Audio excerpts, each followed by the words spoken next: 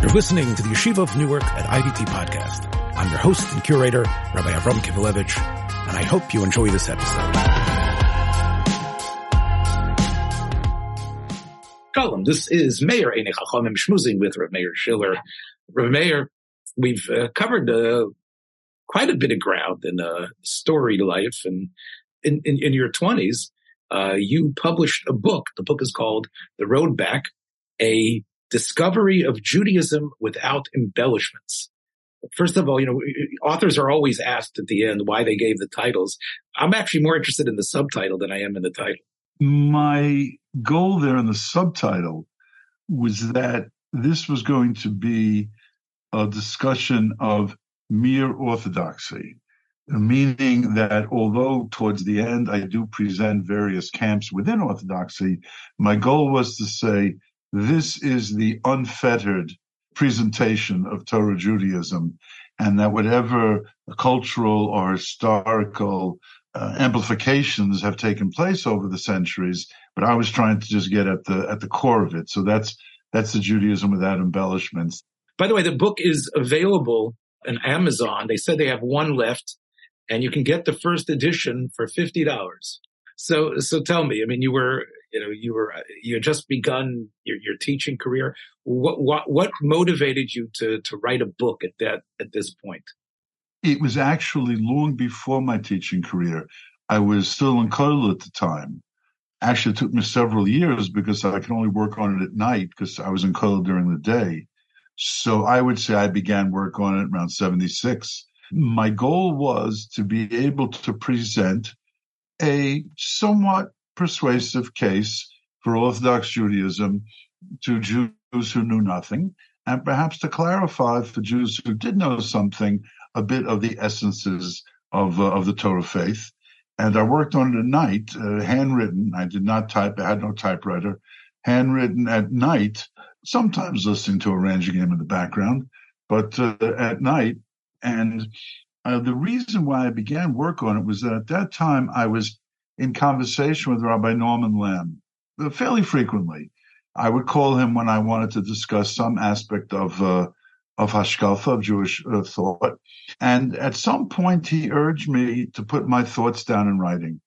So I wrote one chapter and sent it to him, and he sent it back to me with his suggestions and corrections and arguments. And that's how we kicked it off. And from that point on, every couple of weeks, I would send him a few pages, and he would send back his handwritten comments and corrections. And that's how it progressed over a 2-year period. How did Norman Lamb come into your circle? Norman Lamb was operating in YU, and you were ensconced in the Skver Koil. It was actually pre-YU, or rather he was a professor at YU, but his job at that time was the rabbi of the Jewish Center. It was before he became president of YU. What I did in those days was I would read books at night, again, because there was no kollel at night, and whether on Jewish religious ideas or a general social philosophy, cultural philosophy. And when I would finish the book, if the book interested me, I would write down topics that I wanted to pursue with the author. And then I would, by hook or by crook, get the phone number of the author, and I would call them at night. And with one exception, only one exception, they were all gracious and happy to talk about their books with me. But otherwise, everybody gave me time. So Rabbi Lamb was one of the Orthodox thinkers who I called, and he was most gracious. I don't know if he had written any great magnum opus. He had published a number of articles in the Tradition, which of course you ended up publishing in also a number of articles in later in your life. Yes. Is that where you discovered Norman Lamb, in the pages of Tradition? I did know him from Tradition. That's true. He was the first editor of Tradition, but Faith and Doubt had already been published then, A Hedge of Roses and The Royal Reach. So there were already 3 volumes, but Faith and Doubt was the one which evoked that phone call from me. The book is interesting because I was expecting it to be your story, and it sort of is your story and it isn't. So explain how you were able to sort of like navigate that it wasn't just how I became a Baal Tshuva, but how everyone can become a Baal Tshuva. Yes, it was many people have said the same thing that you just said to me over the years, which is that they had expected or wanted or would still like to see the serious autobiographical work. But it was a sense of an autobiography of ideas. In other words, these are the ideas that led me towards orthodoxy. This is the orthodoxy I discovered, but it wasn't phrased in that sort of personal sense. It was a catalog of the path that I took in terms of ideas. Right. And you sort of were, we knew, I mean, you gave us enough in the introduction and throughout that we realized that you had come to orthodoxy, but you weren't interested in letting it be your story. You wanted it to somehow speak for others. Although, again, they would have to sort of inhabit the same intellectual mindset that you had laid out on the table in order to really proceed the way you did. Again, the book has inspired many, but it's not necessarily what we would call an inspirational book. Right. Your first comment that it is sort of based upon a realm of ideas that I inhabited is certainly true. It is sort of based upon a reading of world history, or at least of European history, which sees the Enlightenment as sort of the turning point of everything and not in the usual positive sense. Rabbi Elias in the Jewish Observer wrote a review of the book. He was in charge of the book section of the Jewish Observer at that time. He wrote a review which was largely positive, but he sounded some dissenting notes when he criticized my easy conflating of Jewish and Gentile history. In other words, he didn't like the fact that I saw this Gentile change through the Enlightenment, or maybe going back to the Reformation even, that he didn't like that reading together of the Haskalah. Now, of course, in terms of history, I think his argument was weak, but I understand that he wanted to always extricate Klal Yisrael from the rest of mankind. And he saw this easy conflating of the Berlin Haskalah with the French Revolution as something that he felt might undermine the reader's sense of Jewish uniqueness and isolationism. And you mentioned to me last night that the book was reissued a second or third time, but have you ever thought about redoing the book or revisiting the book? Around, must have been 20, 25 years ago, Feldheim came to me and they asked me to reissue it, and I could, change or alter anything I wanted to. And I said no. I just felt that if I ever want to do anything like that, my thinking has moved in so many areas and it is so much more complicated and nuanced than it was then. And so if I ever want to do anything like that, I'd like to start from scratch. It was a book of a 25-year-old, and 25-year-olds are very clear and passionate and self-righteous. And that's something which some of us lose as we go on in life. Am I to take it from that there's might be passages there that don't downright embarrass you because you're proud of what you're able to do, but you sort of smirk knowingly when you read them? In the second edition, I added in the section on proofs of orthodoxy, I added several pages based upon the Bnei Yissaschar's approach to Emunah Pshuta, because I felt that was lacking in the first edition, that this was a rationalist's approach to Judaism, and that I wanted to include qualities of the soul, which I think are also part of the faith process. So that is an example of something. Also at the end, when I described the three camps of orthodoxy, modern orthodoxy, Yeshivish, and Hasidish, I had not yet encountered modern orthodoxy. So I was portraying it as I saw it in the pages of tradition and the writings of Rabbi Lamb and Rabbi Lichtenstein. So my actual confrontation with modern orthodoxy would have made me write that very, very differently. I included Hirschianism under modern orthodoxy because I thought ideologically they're the same camps. I didn't understand the vast role played by culture and team affiliation, so that although Rav Hirsch and Breuer's ism really is much more on that Torah Mada worldview, but culturally Rav Breuer in the 1940s, it consciously decided to become part of, call it the Hamisha Welt, the Haredi world. And that was a very important thing I did not grasp at the time, not at all. I probably would have included Hungarian Orthodoxy in its own category. Today, they're part of the Hasidic world. So those are some of the things I would have seen a little bit differently.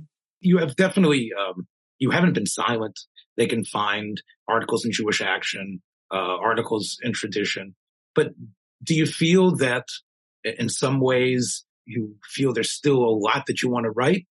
Very much so. Very much so. There are many books within me that I still want to give out.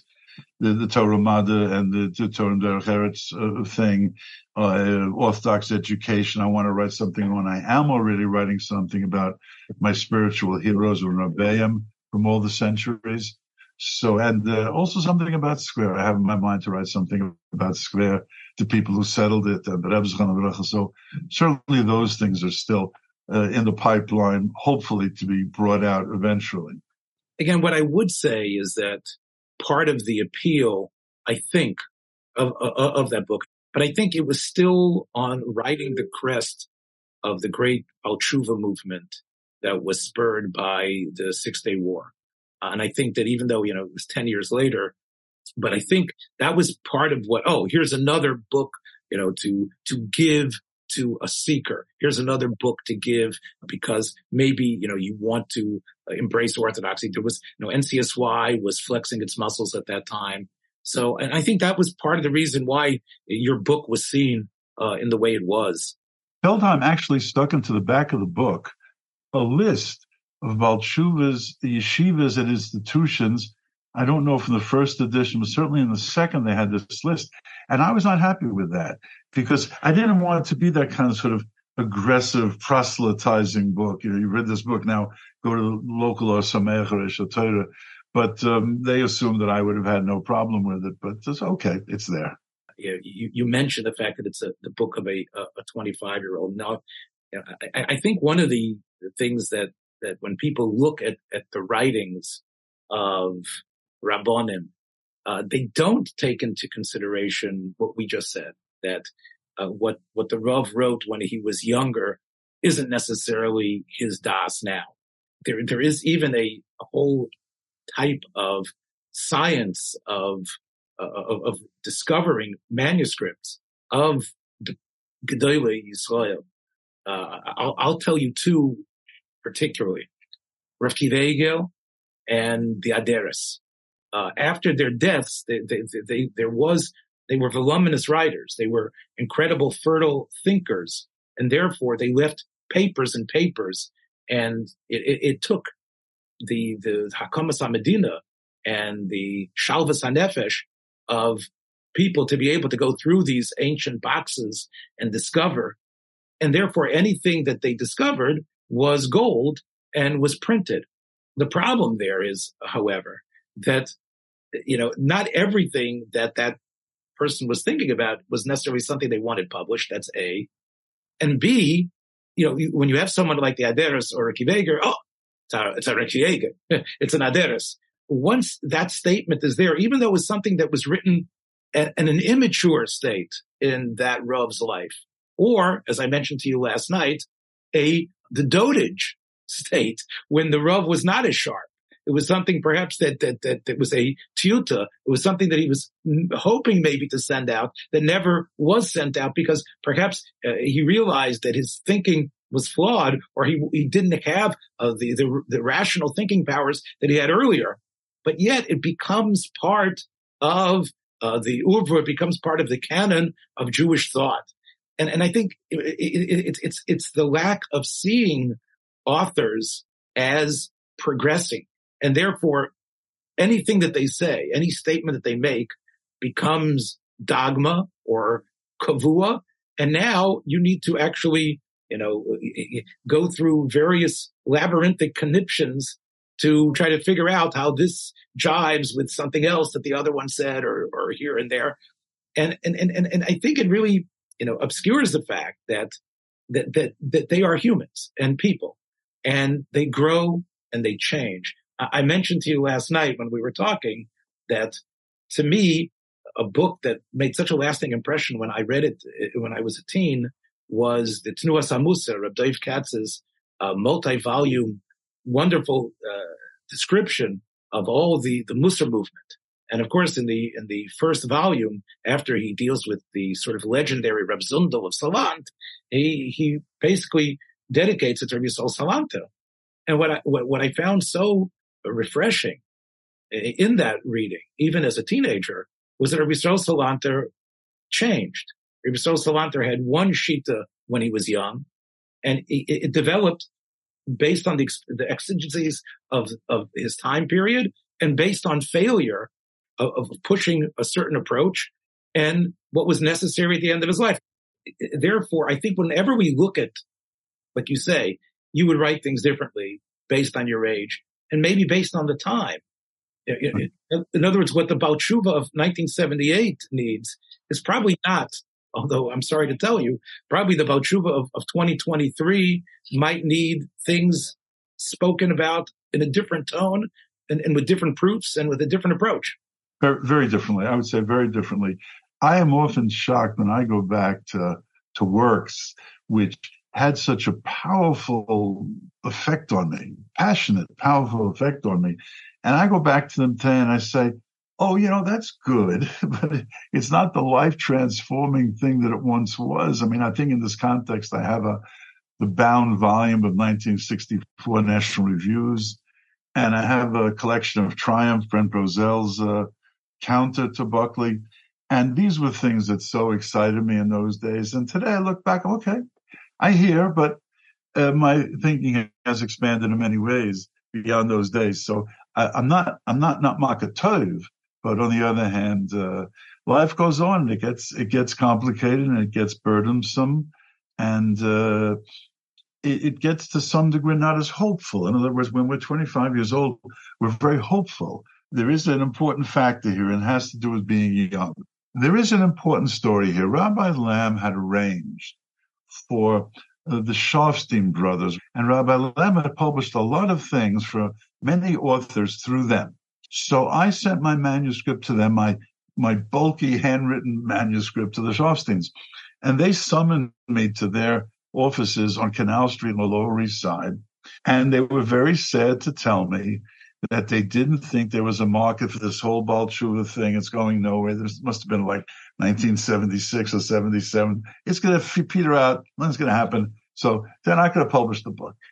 Now, today, I probably would have just taken the manuscript, licked my wounds, and gone home.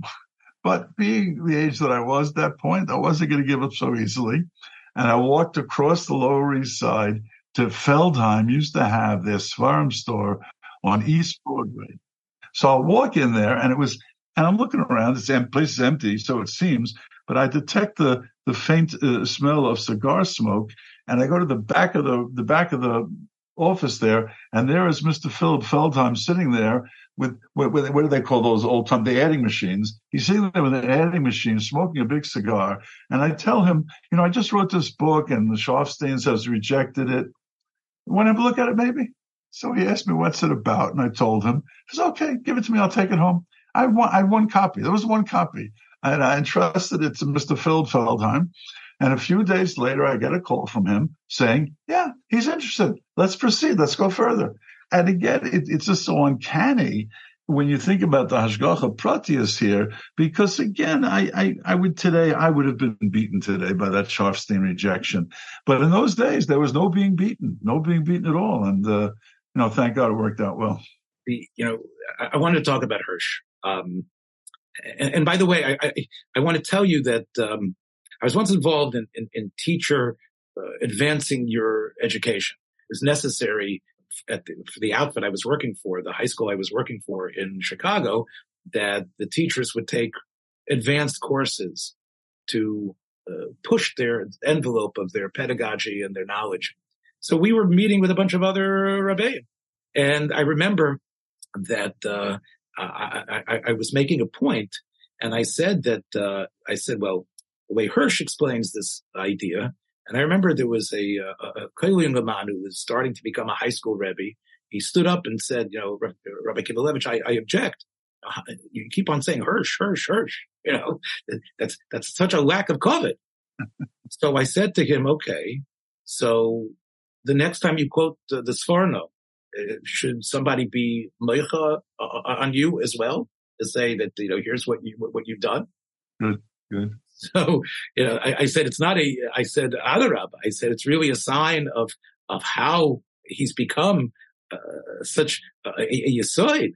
I said, of course, I know that he's Rav Shamshin ben Rav Fol Hersh, but I'm saying, to believe me, I have the ultimate kavod for him. So I think though, and I know you've written about him, one thing that I think you see by Hirsch, and this is a point I hope you'll be able to explain, as incredible as he was, and so much of it self-taught. Remember, and I think, when he goes to Mannheim to learn with the Aruch LaNer, he's going to college to Bonn. He just knows that he's going to be able to cross the river and spend some time with Rabbi Yaakov Ettlinger as well. His purpose was to go to college. That was his purpose. But he knew he wanted to learn. And even though he had tutors when he was young, he didn't have a cheder background. He didn't have the background of the normal Gedolei Yisrael. So his accomplishment of what he was able to do, even his ability to write rabbinic shuvas, is astounding. And his ability to be makif so much in terms of the totality of Torah Sheba'al Peh in almost every mitzvah. So there's a but coming, and that is that I don't see, and he in some ways he is there's a stasis about Rav Hirsch. There's an immense beauty to his German prose. The people who read German talk about how you can cry over his poetry of language, but his essential yesodis that he laid down as a young man in the 19 letters of Ben Uziel. It seems like those are the same yesodis that he wrote, the revisits in Chorev, and basically become the basis, more or less, of his explanations of mitzvahs in his Perush on Chumash and others. So, I mentioned the fact just earlier about the Aderos and Ricky Veger that they were, and Mr. Salanter, as minds that were constantly changing. I don't get that sense about Hirsch. I get the sense that he came to his calling, and he never moved from that base. He expanded it immensely, and he was able to gain new armor in his fight, and continue to invest passion. But it's not like he was rewriting his principles. Also, he couldn't escape his time and place. He was forever the child of mid-19th century bourgeois liberal nationalism, in the sense that he envisioned Europe transforming into a liberal but still nationalist-based society. His Perush on Chumash is rooted in morality. There is no whiff of mysticism at all there. So he remains who he is there throughout his years. That's certainly true. And he remains the defender of the Austritt at the end of his life, when finally the German parliament agrees to Austritt, and Hirsch finds out that the majority of his congregants are not going to go with him into the Austritt desert. In one of the monographs that you wrote, you quote from the translation from Judaism Eternal, where Hirsch speaks about good citizenship and how important it is to recognize the country that you live in. And Hirsch's imagery of the cradle that you were born in, and the place where you heard your child's first laugh. I thought that was such a beautiful image of why, despite criticisms we might have of a country, and maybe a country that sometimes deals unfairly with certain parts of the population, the fact that we could live in a state of relative freedom, and therefore we should be bound just like the Rashba's understanding of Dina da Malchusa Dina, they're kaivish us. We're here. We're part of it. So there's such an essential part of your life that you can't disconnect from the country that birthed you. I see it almost like a Hegelian type of understanding that countries have a persona, and that when you are connected to that country, when you breathe the air and drink its water, you are bound to that country in ways that are as deep as any human connection. And I think Hirsch seems to embrace that in terms of his without sacrificing any sense of being part of Klal Yisrael. Several thoughts on that, because it is a very important part of his thinking.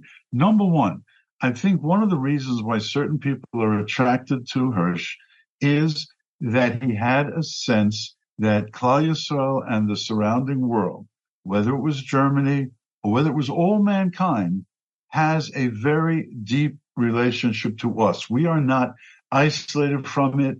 Our task is not to demonize it. Our task is to relate to the world and to some degree to uplift it and to improve the world. And I think for many Jews, in the Baal Tshuva community or modern Orthodox, and even in the yeshivish world, you have those who are not quite at ease with the sense of utter demonizing isolationism, which haunts most of Haredeism. So I think that's, number one, a very important part of Rav Hirsch, both in terms of Germany and in terms of the totality of mankind. The second point is that once nations lose their identity, how does that affect things? In other words, once England becomes, Jamaican and Pakistani, is it England, and how should I relate to that new England or new France, which is being born? That's my second thought. My third thought is, what a great tragedy it was that National Socialism is born into that Germany of Hirsch's hopes and Hirsch's dreams, so that in many ways, I think Rav Schwab is a good example of this. The pain they all suffered by being excluded from the country which they so loved. I once heard they used to sing in Frankfurt in the Hirschian Shul Friday night during World War I. After Yigdal, they sang Ich hatte einen Kameraden, which is sort of the German version of Taps. It's sung for soldiers that are killed. They sung it for the Jewish boys who died in World War I. So in that Germany, where there was a large segment of Jewry which was moving towards a more harmonious relationship to the surrounding culture, that in that very circumstance, Hitlerism is born. And I suspect that the Haredi listener at this point would say, you see, proves us right. So I understand that point. And the same thing with Italy. And the same thing with other countries. But, on the other hand, I guess England and America are refutations of that. Well, I think what happened is that had to now, Hirsch's legacy had to now be somewhat edited.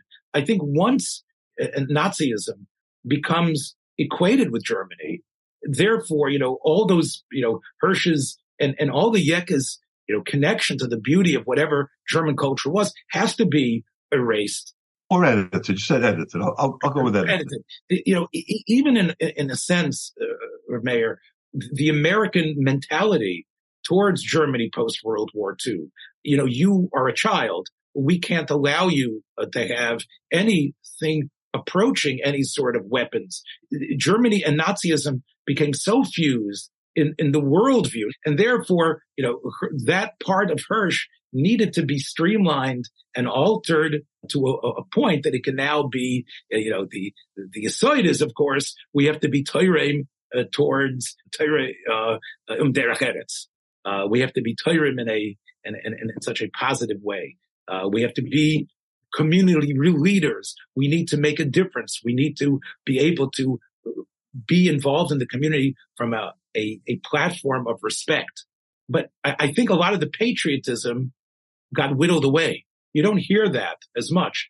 You hear the fact that the great, the Washington Heights community, that the members who were from the Hirschian Gestalt became lawyers and doctors and real contributors, as opposed to taking money for kolim, et cetera, but you don't necessarily see them as flying the flag on the 4th of July.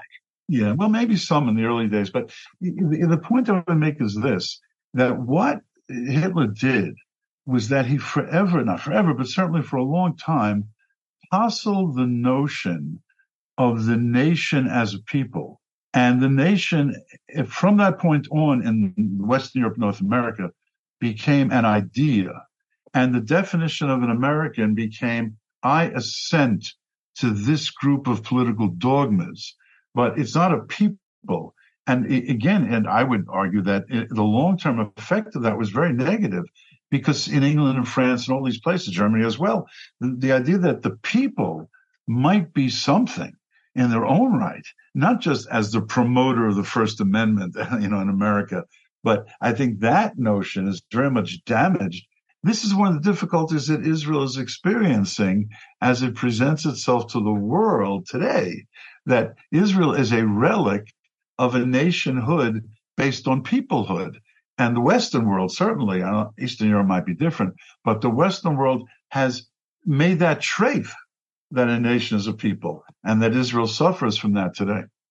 So, we've talked about books, and there was another book that was written not by Rabbi Meir Schiller or Meir Schiller. It was written by the name that you were known growing up, Craig Schiller, and that is the book, The Guilty Conscience of a Conservative.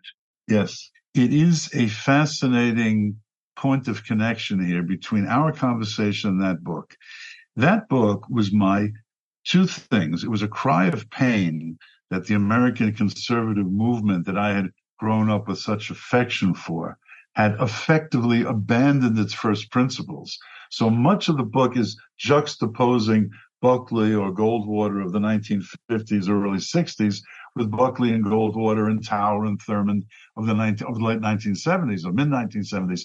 So it was this sense of the absolute change which had overtaken this movement. That was the first part. And the second part was sort of an advocacy of more of a populist vision, which would abandon some of the attachment to utter free enterprise, Adam Smith notions. But that was that book. And it was really, I think in a way, it is a theme that has haunted me all my life, which is I become attached to a set of ideas and a movement and a person. And then that movement or set of ideas steps out into the real arena of life as lived. And then arrives the point where the movement begins to compromise. And then is born the question of, has the movement compromised its essence, or has it just compromised some transitory principles? And again, this has been with me throughout my life, whether it's the American conservative movement or Square or YU Rabbi Lamb's Torah Mada. I'm always haunted by this sense of what was essential in the doctrine and what may be jettisoned from the doctrine. So that was what that book was about. And that was published almost at the same time as The Road Back, right? Yes. There is one other story about what a young man does. I had sent Arlington House Publishers, they were the conservative publishing house of that day, I had sent them a handwritten first chapter of that book. I didn't hear back from them. Now understand, in those days I didn't drive. So Chol HaMoed, I asked one of my friends from Square who did drive, I want to drive over to New Rochelle, where Arlington House Publishers is located, and I'm going to ask them, what'd you do in my chapter? I sent you this chapter. What's the story? So we drove to New Rochelle. I went into the building. In those days, there's no guards, there's no security. I just start wandering around the halls of this building, and I find an office that says Richard Band, editor-in-chief. So I knock on the door. Okay, who are you? I'm dressed up, Stram, Becker, the whole thing. I said, I sent you that chapter a couple of months ago. What's the deal? So he said, all right, sit down. So we started schmoozing, and he was sufficiently impressed to say, okay, write a few more chapters and we'll see. And from that came The Guilty Conscience of a Conservative, because again, I didn't take no for an answer. Did your other book also generate some critical interest? Oh yeah, no. In that sense, all the major conservative journals of that point reviewed it: National Review, Human Events, Modern Age, Chronicles. everybody reviewed it. So it did make quite a splash at the time. Did that give you the blessing of some new friends, of people who connected to you through that book? Well, again, you have to always know that I'm always searching for Rebbeim. So of the people that I dealt with in terms of the book and I spoke to, there were a few that I enabled them to join my pantheon of heroes who continued to be my Rebbeim, Professor Thomas Molnar, Brent Bozell, a few others that I picked up at that point that stayed with me throughout the years. So yes, but not the conservative movement. Thomas Molnar wrote in his review of my book, he said this man is completely isolated from conservative political activism. He has nothing to do with the Republican Party, but yet he has what to say. So it gave me new Rebbeim. Well, again, part of why writing is such a fundamental part of what it means to be a human being, because it allows our messages to be conveyed beyond the spoken word, and it allows you to connect to someone that you wouldn't physically be able to meet under any normal circumstance. And that is the gift of what writing does. But it also, because of the limitations that podcasting doesn't have, you have to sharpen the idea in a way that it can be soluble and volley back. And that generates within you a demand for the clearest type of thinking and articulation. And it's also a very lonely task.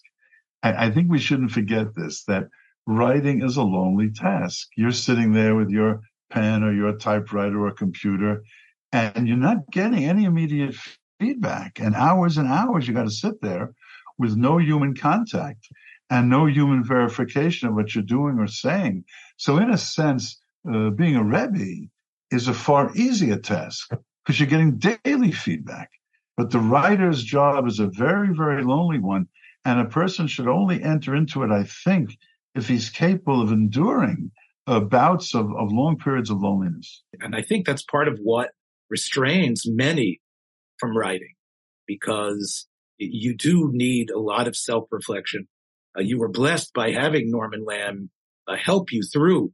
And I think that's crucial. I think, Rav Meir, we live in an age where books are spewed out as quickly as a person can get to his computer. They are developed even in the Torah world from speeches and drushes that were sort of said at some late night Musar Schmooze that some hack decided to put into English. The real test of great authorship means really being able to carefully guide your thoughts, to somehow rethink what you thought was right yesterday in the light of today. There's a word from Abdul Talmud that he says, "Shteit oz yananu kolat seyah," when Mashiach is going to come, if Hashem Tiva. And he says, what's the pshat? What do the trees have to do with Mashiach's coming? So he said, there's so much falsche Torah and falsche Svarim and Narishkeiten. When Mashiach comes, the authors will not be able to write this kind of stuff. So the trees are going to be happy. Far less of them will be cut down in the days of Mashiach. That's my first thought. Next thing is a story that I'll tell. I was once working with one of the staunch Kanoim, sort of far to the right of the Satmar Welt, during the great controversy about the public school in Monroe in the mid-1990s. And I was walking him through the state of constitutional law at that point as far as secularization of the public schools, First Amendment decisions of the Warren Court. And I came back to him one day, and he read to me what he had written based upon what I said. And I said to him, Reb, let's call him Reb Yankel, I said, "Sie nicht den ganzen azoi." It's not completely that way. And he said to me, "Sie nicht den ganzen azoi? Sie ist den ganzen nicht azoi." Is it a little bit not like that, or is it completely wrong? I said, it's den ganzen nicht azoi. So he said, azoi? He took the 12 pages he wrote and he tore them up in front of my face and he said, "Let's start again." Now, that's a great man. You never know. There might be some people out there who are going to take our little discussions and decide to turn them into some wonderful book. Please don't. No, if it's worthy, then please do. Take care. Have a good day, everybody. Be well. Bye-bye. Thank you so much for listening to this episode. I hope you liked what you heard. If you did, please take a moment to share this or any of the many episodes available on our platform with friends in order to help grow our community. Until next time, Shalom.